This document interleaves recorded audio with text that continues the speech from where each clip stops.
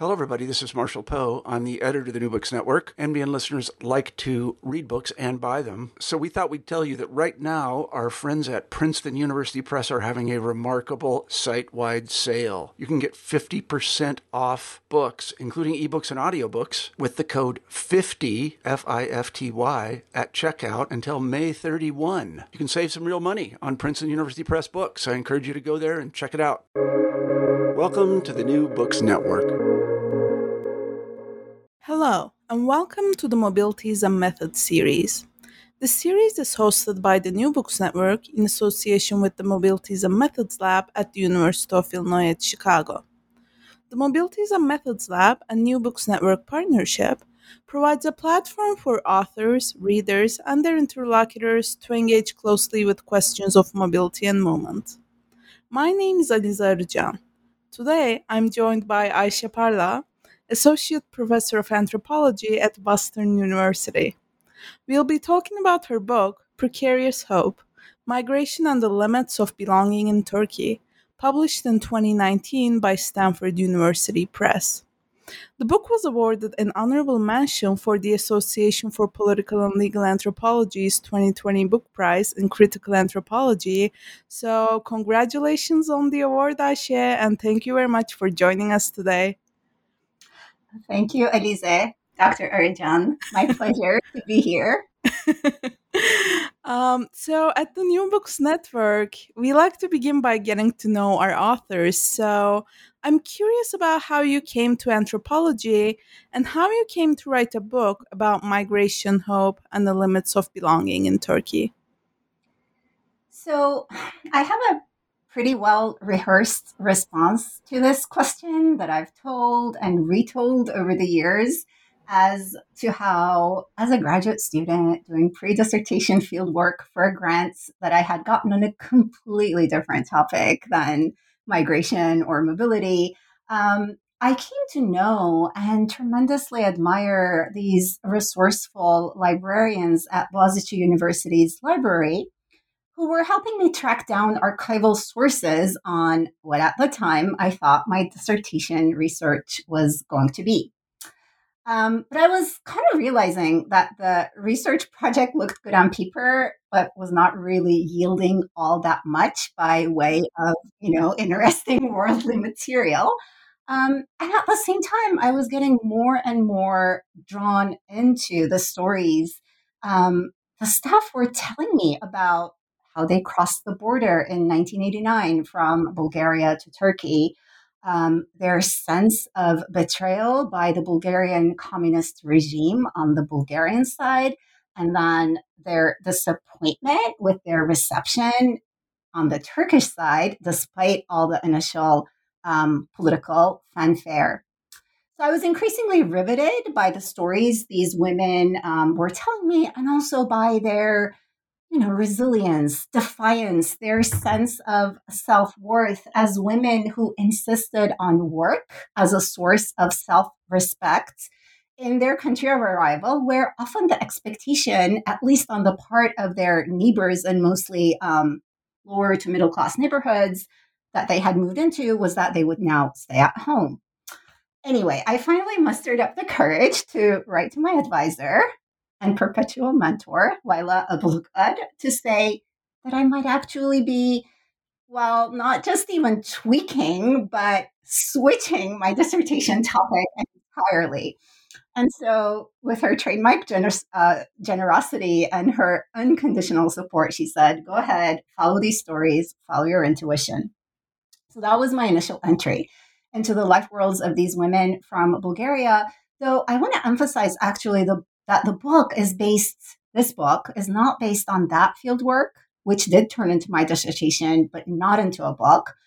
Rather, this book is based on new field work I conducted subsequently over the span of nearly a decade after I joined the faculty at Sabancı University in Istanbul, where I taught for a while, and which focuses again on Turkish migrants from Bulgaria, but this time on those who arrived not with that much more well-known huge 1989 migration, but who arrive after 1990 and are thus rather simplistically categorized as mere labor migrants, as opposed to the 89 migrants who were considered as refugees and given citizenship. But of course, that earlier dissertation does inform the analysis here. And it equipped me, I think, I hope, with a wider lens for parsing those differences and continuities in movement across the border over the long term. Um, so that's the more routine response, and one that speaks to an important part of my, academic trajectory. But I also felt like, listening to your question, that perhaps I could now take a little distance and think, in a way that I push the boundaries a little bit more. So I'm, thinking all the way back to my childhood when I was already always negotiating the limits of belonging growing up in Turkey. I think ever since I started to discern, maybe at age 4 or 5, the gaps between what was spoken at home and what could not be voiced at school or even among my close childhood friends. So my dad was, he still is, an uncompromising atheist and one of the very first vocal critics of the authoritarian practices of Turkey's early republican regime, as well as of Ataturk, the founding father, who continues to be, as we all know, a sacred figure. Any criticism of whom is not only sacrilege to even some of the secular liberals, but is, punishable by law.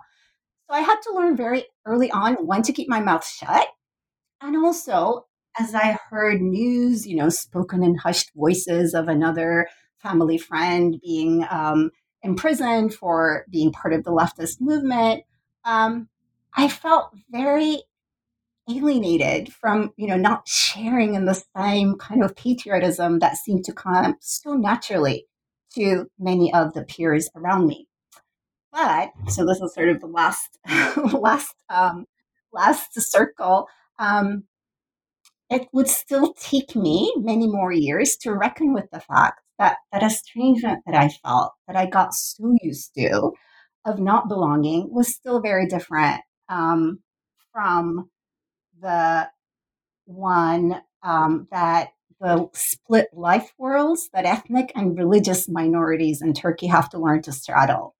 So even as I didn't participate in the dominant sentiments around me growing up, I could always pass if I chose to. My name was never a giveaway. To the contrary, right?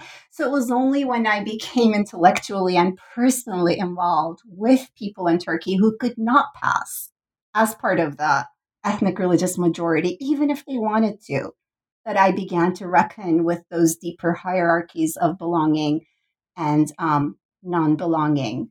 So, obviously, reading critical race theory and intersectional feminists helped me develop more of the tools, vocabulary that I was lacking to think about something akin to being white adjacent, right? And I think in this book that finds expression in the phrase relative privilege.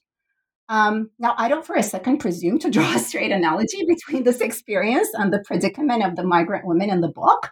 Um, but I was always thinking about these subtle ways in which one has certain entitlements, if only in terms of the privilege to pass, even if one might not have economic security. So the idea that these states of precariousness are not exempt from structures of privilege became one of the main framings of the book.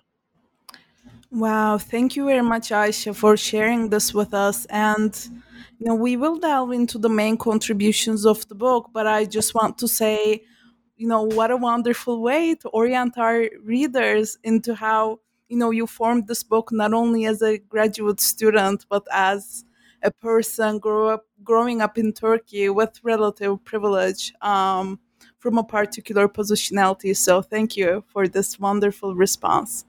And before we talk more about this, I was wondering if you could orient our listeners to the context of Turkey, particularly for our listeners who might not be familiar. For example, you use Really provocative immic terms like Bulgaristanlı göçmenler and soydaş. Can you take our listeners through these terms and what they capture about particular migrant lives? Right. So I appreciate it that you're starting us off with terminology, because, well, terminology is never just about word choice, right? And Mhm. always gets at the heart of often deeply fraught and contested identities, and also the analyst's perspective, and in some ways, analytic and perhaps political commitments. So, in my own case, deciding how to translate or deciding not to translate at all and leave as in the original Turkish some of these terms um, helped me think about my framing in ways that I would not have anticipated before fieldwork. So, to start with that first emic term, Bulgaristanlı, which is actually, I think, the one term that I decided not to translate at all and use as such throughout the book. Now, if I were to force a literal translation, I don't know how it would go, like, of Bulgaria, from Bulgaria. Does that sound right? Yeah. Which, of course, loses that connotation of migrant altogether, right?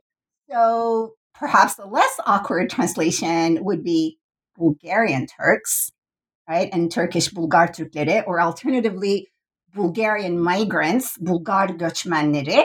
And in fact, those are the two terms that are overwhelmingly used in Turkey by the public, by the press, and even some scholars of migration. But it is anathema to the migrants themselves. So I guess, as is the case with most fieldwork, I learned of that, through making that mistake myself. And I still remember how, after the first time I used the phrase Bulgarian Turk, Bulgar Türkü, um, my interlocutor at the time, who was a doctor, delicately but firmly taught my first lesson. And he said, I cringe to my bones when I hear or get referred to as a Bulgar Türkü, or a Bulgarian Turk. And quickly I would come to understand that those visceral reactions are intimately related to the memory of the violent assimilation campaign that the Turkish minority experienced in Bulgaria from 1984 to 1989, when speaking Turkish was banned, religious practices were banned, traditional dress was banned, people's names, the Turkish Muslim names they had, were forcibly changed to Bulgarian Slavic ones. So there's this avoidance, collective avoidance of the term Bulgarian at all costs. And instead, the desire to retain the reference to Bulgaria simply as a geographical location, which is really nicely captured by the term Bulgaristanlı. So I decided to use that term throughout the book to honor my interlocutor's avoidance of ethnic identification as Bulgarian, with all its injurious memories, while at the same time elevating their attachment to Bulgaria as a place of birth or residence. So that's with Bulgaristan. But of course, not all emic categories are similarly unproblematic in terms of, the ethnographer's own identification with them. So that's the case with soydaş. It's a much more politically fraught term. Um, so on its own, it's a agglutinated word. The root soy can cover a range of meanings, from family, ancestry, kin, descent, to race, ethnicity, lineage, and then the suffix dash means some having something in common. Um, and then, depending on, I suppose, which route one selects, you could translate it variably as of the same blood, of the same lineage, of the same ancestry, and so on. Typically, it's translated as ethnic kin. Now, in the book, and I guess that's what you allude to as provocative, I opt to translate it as racial kin. And here, this is very deliberate. I want to highlight the inclusions and exclusions based on an understanding of race in Turkey's citizenship regime, especially because the relevance of race continues to be disavowed through the insistence that Turkish citizenship is really civic rather than ethnic or ethno-racial. And indeed, in earlier iterations in the 30s and the 40s, we see the term ırktaş being used instead of soydaş. And with ırk, which corresponds word by word to race, there is no, such possibility of interpretation. Also, racial kin has an emic resonance, the migrants' own emphasis on the Turkish blood in their veins. And that's another reason for choosing that term. Also, I'm sympathetic to Azat Zana Gündoğan's recent translation of soydaş as co-sanguines. So I think that's a really good translation to capture that blood connection. I kept with racial kin because I wanted to retain the kinship angle, because there's so much in the book about the logic of nationalizing kinship and how that logic is written into the legal regulations on migration. So soydaş, in fact, is a term with such legal underpinnings. To be more specific, the settlement laws, which in Turkey constitute the key body of legislation to regulate migration, all the way back from 1926 to all its subsequent iterations up until 2006, stipulate that a migrant is only and exclusively someone who is of, quote, Turkish descent and who has ties to Turkish culture, end of quote. So let me just pause on that for a moment, because this definition is a step further than a kind of migration understanding typical of most nation states, right? Where there is always a hierarchy of migrant desirability, whether that is in terms of assimilability or ethnic affinity or economic capital. But what we have here is the making of Turkish descent a prerequisite and not just a preferred feature, right, of who can qualify as a migrant. And that is something I've often had to do extra work to explain to some American audiences, because, the marginalization of migrants is universally familiar. Less familiar is this non-recognition of people not even as migrants if they're not of Turkish descent, right? And in legal parlance, people who are not soydaş are foreigners, right? Even if they sort out their papers, they always remain as foreigners, which is a good segue into my final point about the significance of this term soydaş, which not only nationalizes kinship, but I think also racializes belonging and harkens back to a history of exclusion, that population engineering that began during the transition from the empire to the nation state and endured well beyond it. This is a history around which there is still collective amnesia in the public culture at large. But academic scholarship, of course, has demonstrated over and over again, in fact, that the making of such a homogeneous Sunni Muslim and ethnically Turkish citizenry began with the Armenian genocide, the forced population exchange with Greece, and key for my purposes, the active recruitment of migrant populations such as soydaş of Bulgaristan, right? So I'm not just talking about the Muslims who fled the violence at the turn of the century as nation states were forming in the territories like the Balkans that the Ottoman Empire was losing. I'm also referring to continued migrations from the Balkans after the founding of the nation state, with laws that were put in place to justify the transfer of property confiscated from non-Muslim minorities, and especially the Armenians killed or exiled, the transfer of that property to soydaş. And I feel compelled to emphasize this deeply entangled history of the resettlement of soydaş with the genocide and dispossession of Armenians and non-Muslim minorities, especially because for many still, including people who would identify as progressive or liberal, soydaş, in its emic usage, still remains a rather, innocent if not flattering designation, and that deep, violent history of which they would rather not think about. And to get a little bit personal, most recently, a reader of my book, not a social scientist, but a highly educated classmate from my high school, called me out for what she deemed were irrelevant references to the Armenian genocide when I was talking about the Soydash, right? She alleged it had nothing to do with the story that I was telling about the Bulgaristan migrants.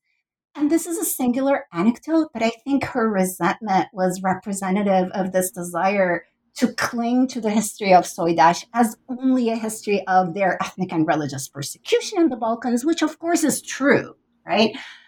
But also to remain ignorant of the ways in which that suffering and plight is also imbricated in a history of being the desirable prospective citizens of the new nation state, right? The constituent elements, Huruj Unsur, as the term goes, the Evlad Fatihan, the children of the conquerors.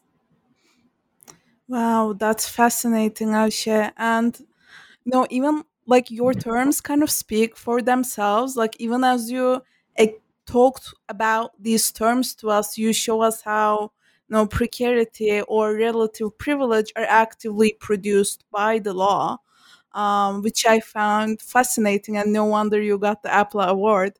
Um, and my next question is about another side of this legal production. So you show us that the law actively produces multiple kinds of hope. Hope that is attainable yet precarious at the same time. And you illustrate this beautifully also through some concepts uh, like entitled hope and precarious hope, which are intertwined. So, can you take us through this theoretical framework and how your framework speaks to broader debates on hope? Sure.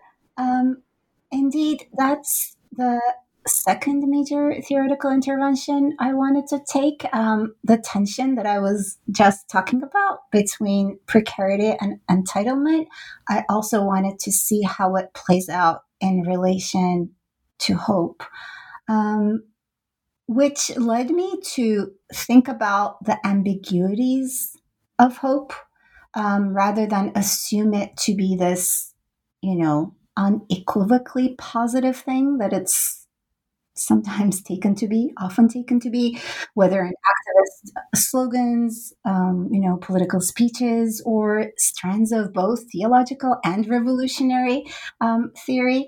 But before I address those implications for broader approaches, let me begin with the narrower scope that you asked about, the legal production of hope.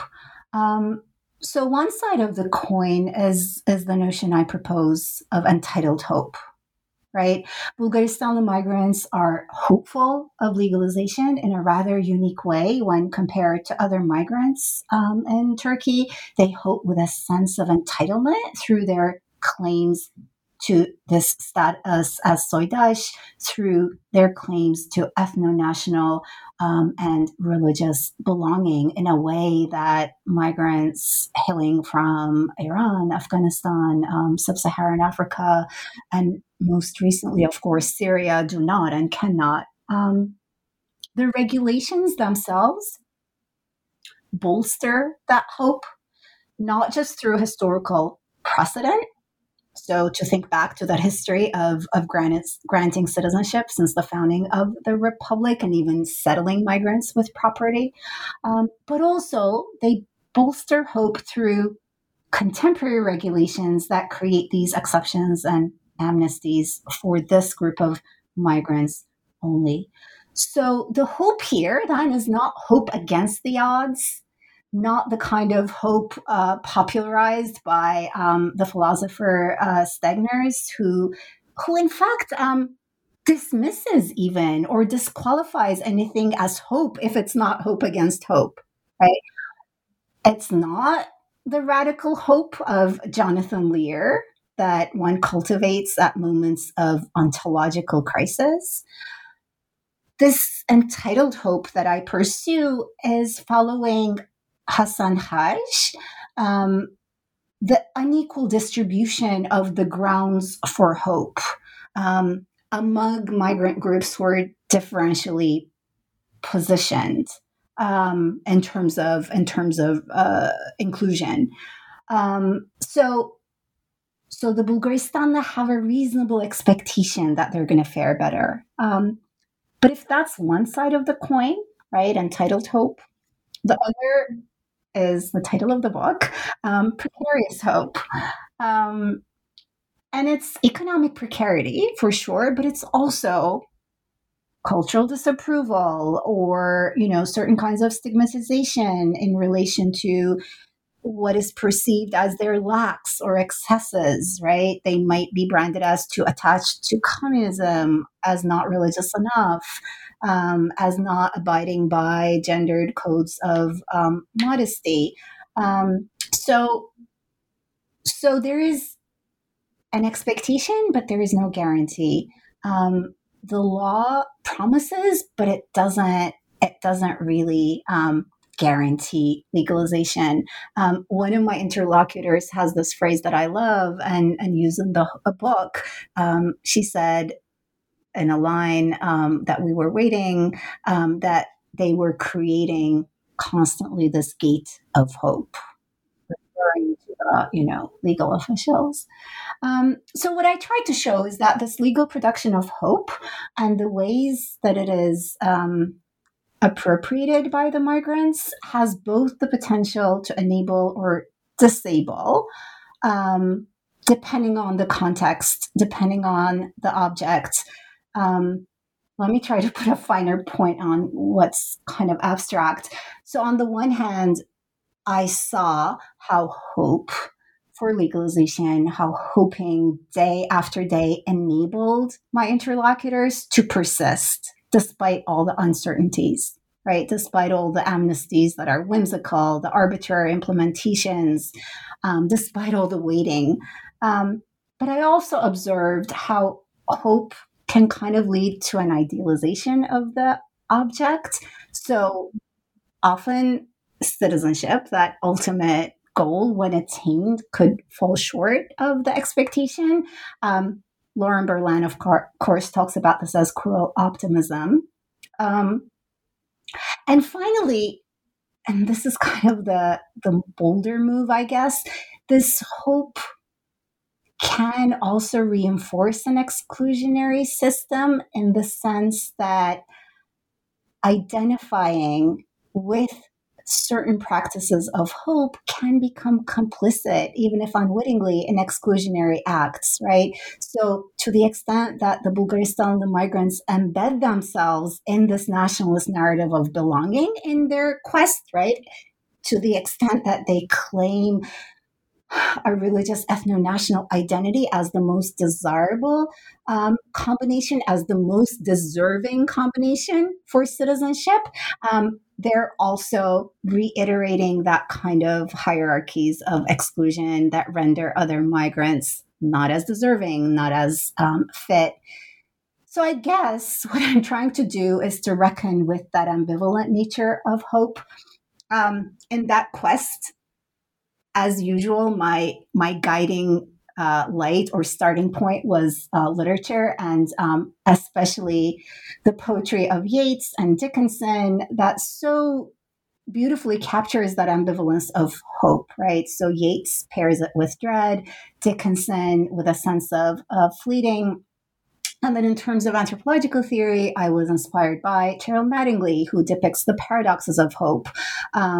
Peter Redfield's notion of residual hope, rather than other kinds of approaches that position hope to be kind of this sacred thing beyond critique, right? Jessica Greenberg has noted this tendency really well when she talks about how hope has become almost this aspirational horizon in which scholars seem to be increasingly invested, right? If the world keeps giving us disappointment, as ethnographers, we keep wanting to locate hope, right? And I think you see that aspirational horizon running through as diverse thinkers from David Harvey to the philosopher of hope, Ernst Bloch, to Rebecca Solnit. But frankly, I was much more intrigued by, Terry Eagleton's intervention, his book Hope Without Optimism, where he, just gives free rein to his irritation with Blochian hope, and its derivatives, where hope takes this cosmic sacred quality. So just as I recognized how hope was a source of perseverance, of fuel, to cite Zigon for my interlocutors, I also did not want to ignore that darker side, which did not allow my account to be an entirely redemptive narrative on hope. Mm-hmm. Fascinating. Um, and, that's why I'm particularly excited to have you on the Mobilities and Methods channel. And, I really want to ask you more about, these methodological challenges, so to speak, that surround privilege. But now, I want to ask you about, well, what appeared to me as the comparative nature of your book, so to speak. And, I'm not sure what your critical friend would think about this, but to me, the lives of African migrants and the life and death of Festus Oke seem to haunt the book. And, that makes perfect sense when you're talking about, relational concepts like privilege.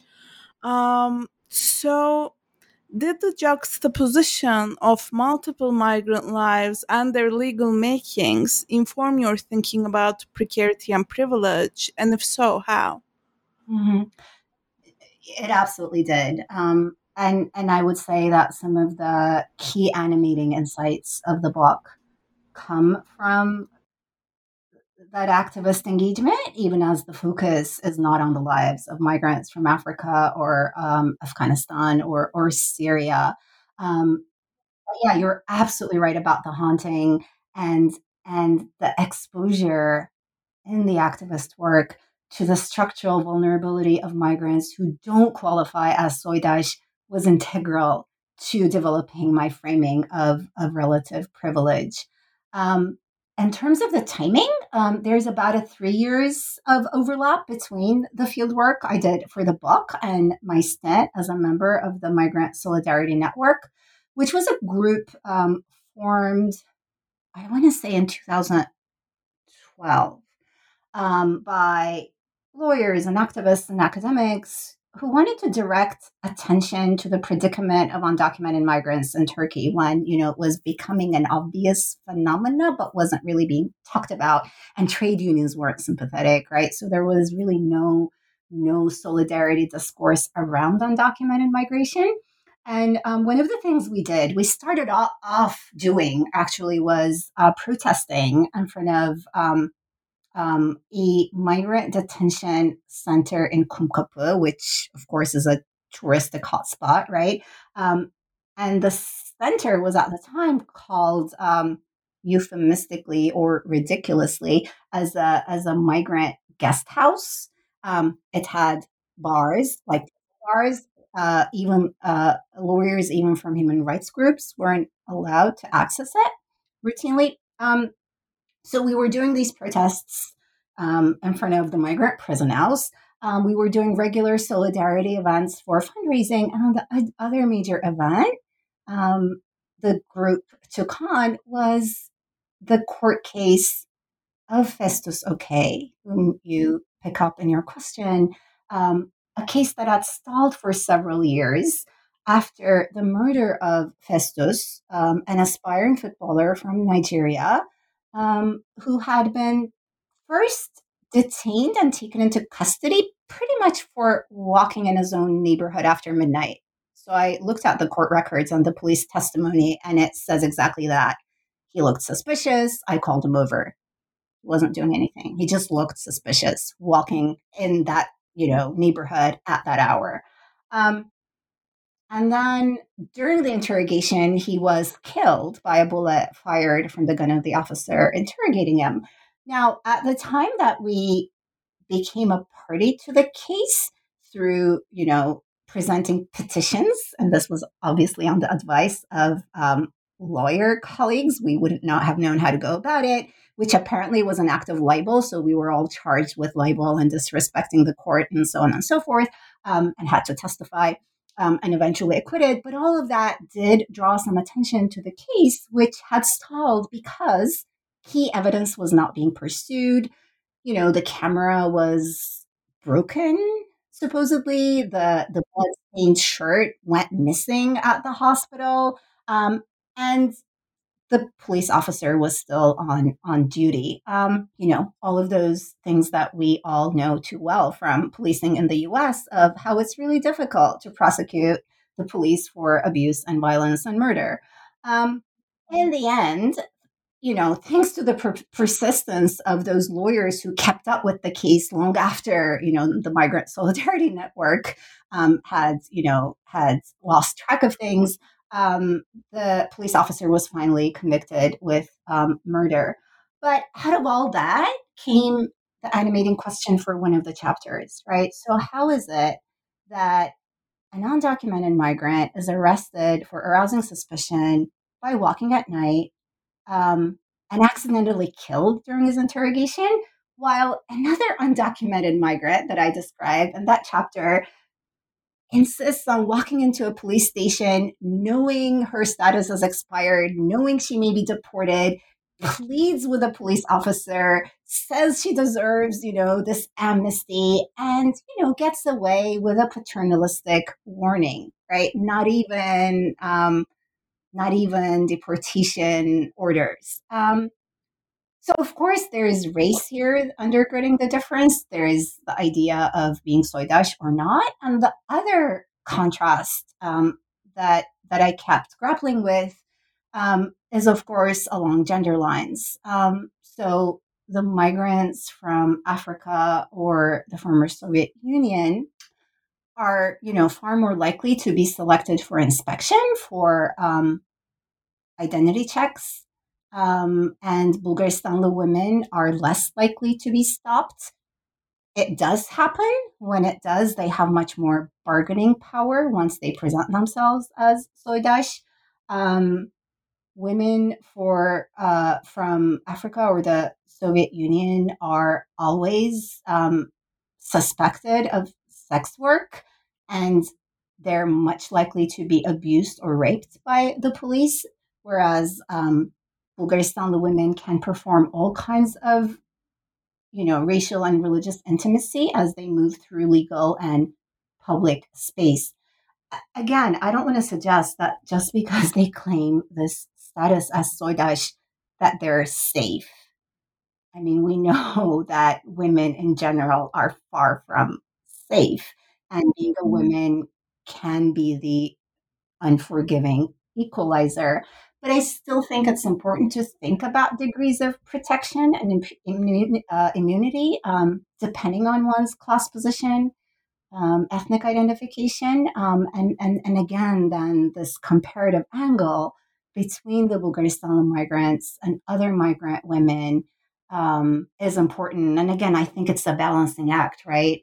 To recognize that ever-present potential for violence that can be inflicted on all women, and on the other hand, to acknowledge the distribution, the differential distribution of that vulnerability.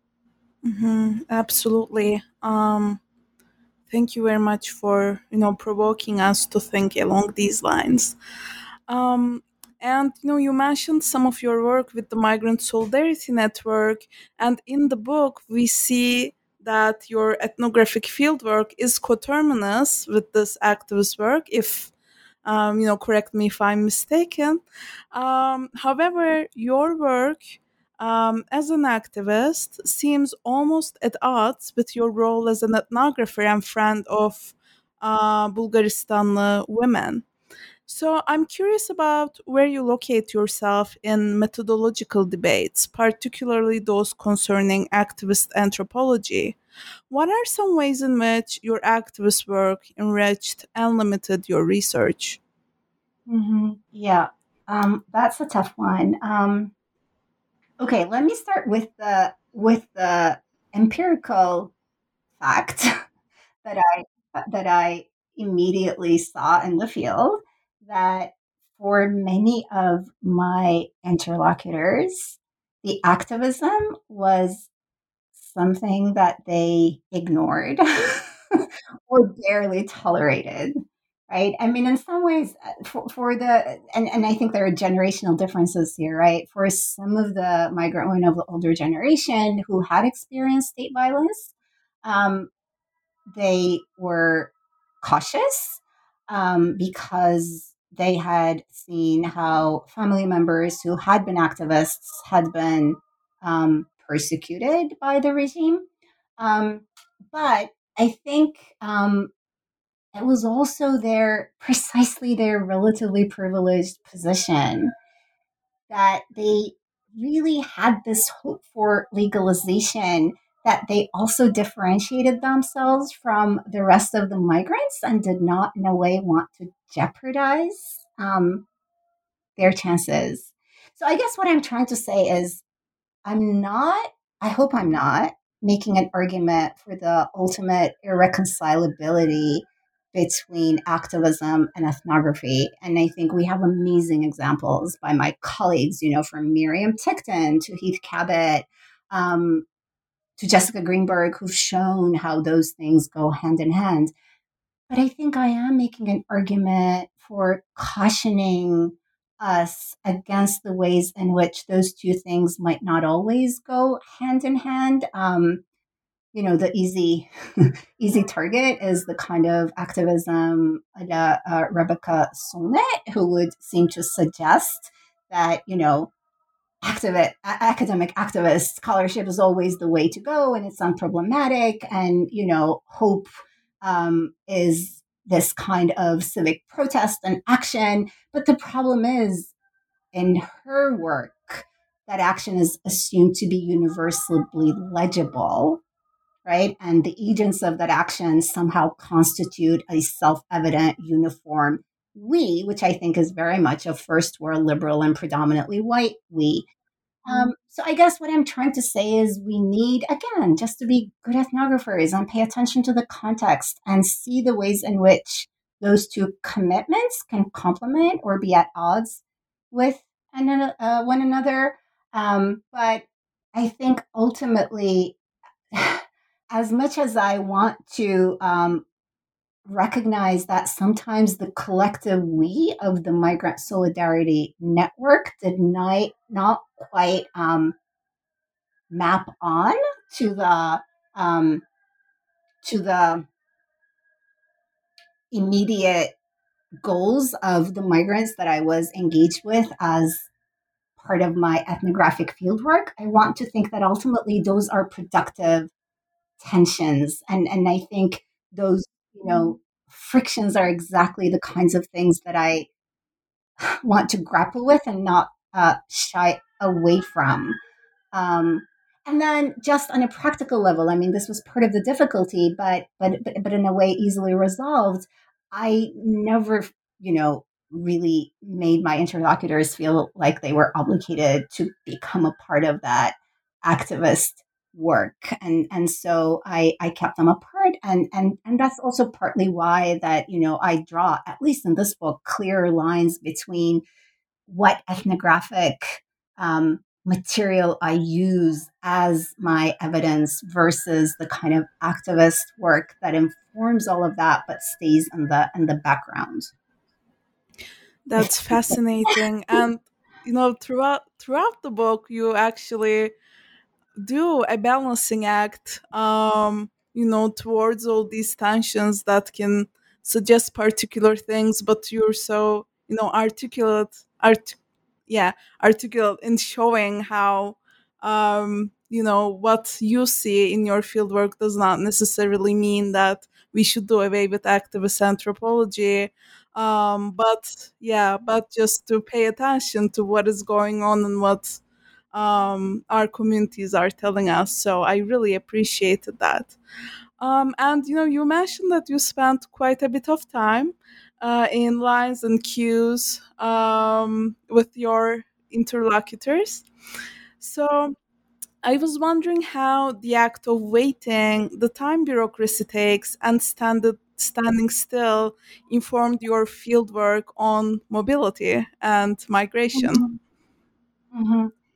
Um, so yeah, lines. Lines are pretty much where most of the field work happened. They're also where I wanted to kind of bound the field work for reasons also of ethical considerations, where I felt like I wanted to um, keep distinct some of the more personal things from the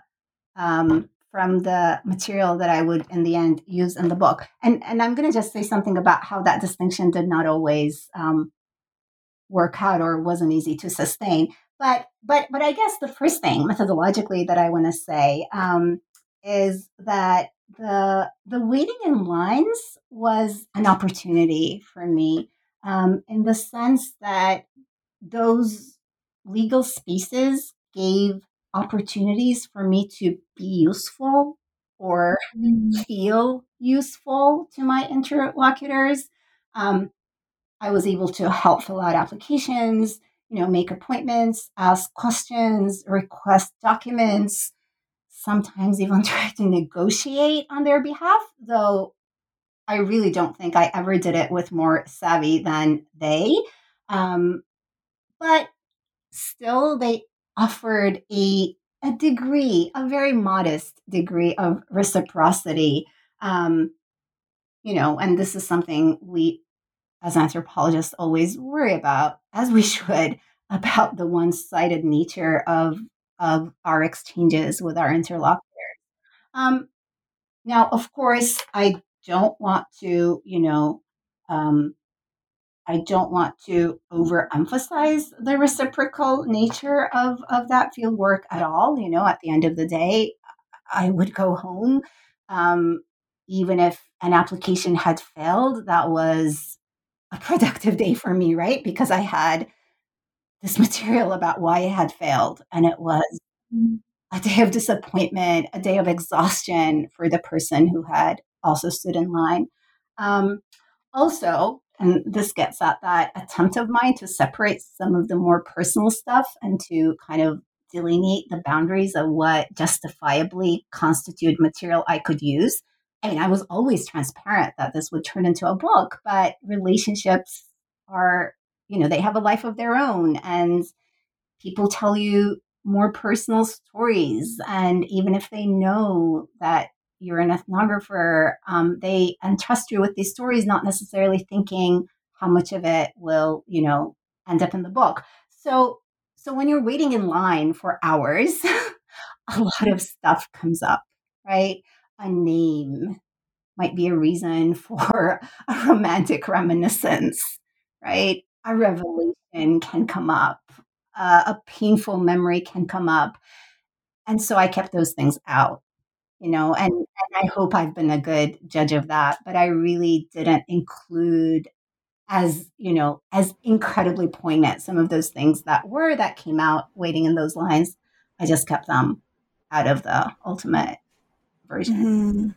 That's fascinating. No, it's very I guess important to hear that what does not appear in the book is an important part of writing the book. Right. That's a And great way of yeah, putting this it. yeah, this is one of the reasons why I really enjoy talking to authors like yourself. Um, when you're waiting in these lines with Bulgaristan women, some of your interlocutors also probed you to hope with them through expressions like "Do not kill my hope." So, do you consider participating in hope as part of your methodology? Wow. That's a great question, and one I had not thought of in those terms, although I did think a lot about the reverse of that question, right? So, what it meant to be cautious, what it meant not to participate in hope, to be the ethnographer killjoy, to gloss Sarah Ahmed's feminist killjoy.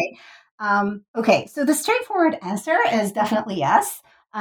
Although I'd probably say that I was just kind of doing the participating in hope without necessarily intentionally designing it as part of my methodology. Um, and your question also makes me wonder if, and I might be out on a limb here, but bear with me, if partaking in the hope of one's interlocutors is perhaps a feature of many ethnographies that are not even necessarily about hope, right? So I think this question you're asking might touch the core of something really interesting about the enterprise of ethnographic field work itself, or perhaps even life and relationships in general, right? How much of our human interaction is constituted by participating in the hope of our loved ones, of our significant others, of our close friends, and conversely, how much we dare kill their hope when we think it is needed. And of course, it's one thing to dare kill hope with one's loved ones and another with one's interlocutors, as I was reminded precisely in that instance that you quote, where, I was gently scolded not to kill their hope when I was pointing out that, oh, nothing might come out of this application. Hmm. Yeah, that's fascinating, and that's definitely something I'll be thinking about more after we end this conversation. Um, but okay, this might seem counterintuitive, but I want to turn to the very beginning of this book, the cover. The image on the cover, like you don't address it in the text, but the image is such a delicate and poignant image that I think really captures the spirit of the book. So I was wondering if you could tell us about the cover. Yeah, I'm so glad that you think it captures the spirit of the book because I thought it absolutely captured the spirit of the book. And so when the wonderful team at Stanford University Press asked me, if I had anything in mind, not necessarily, soliciting my opinion to choose the cover in the way that I would tell them, but just to get a sense of, what I wanted and what I didn't want. I came across this image and instantly fell in love with it because it was, all the baggage of migration, the literal physical suitcase, but then it wasn't an image of devastation, the kinds of horror stories that are always, told in the press to galvanize certain kind of emotions. It's this girl who has her doll and she's combing her hair, right? So it's not an image of desperation. It's certainly an image with a lot of poignancy and vicissitude, but it's not an image of desperation. And I love that.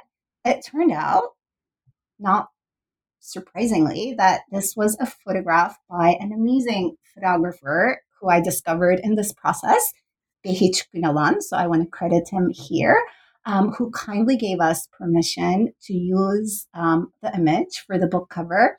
And one little sort of detail, a happy note. He took this picture during that 1989 migration wave that I spoke about 2 years ago. After the publication of the book, he did an interview at a local newspaper, and they printed this image.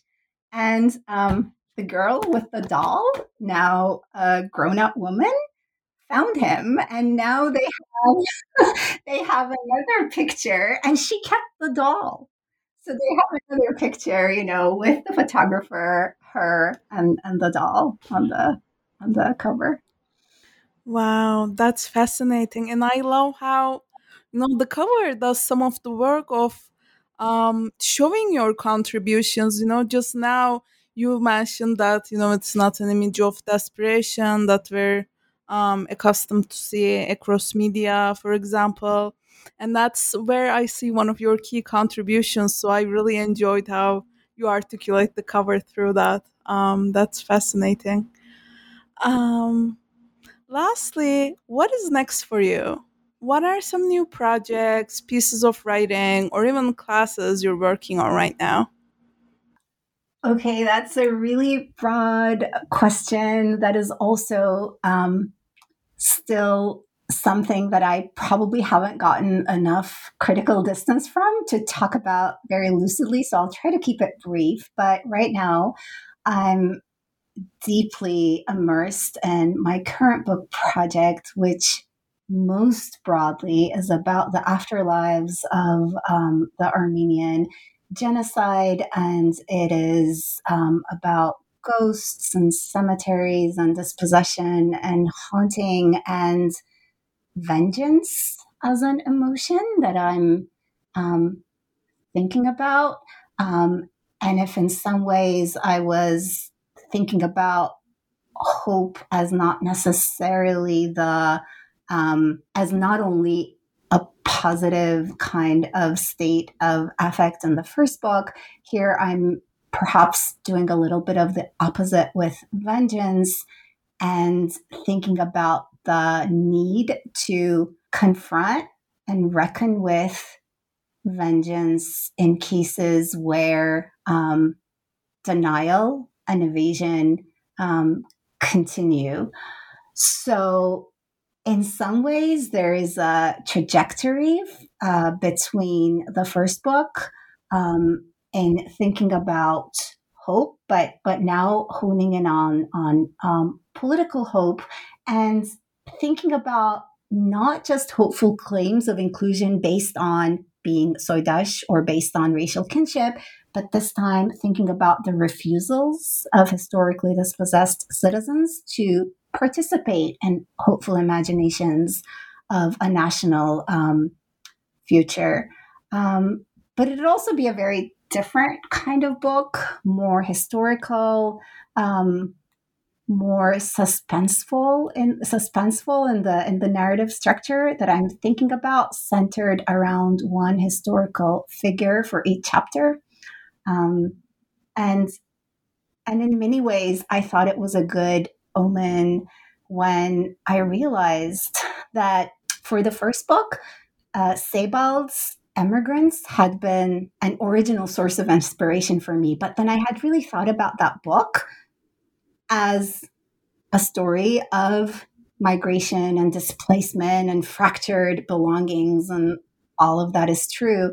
But rereading it, I'm of course now seeing how it's a book about present absences and national complicity.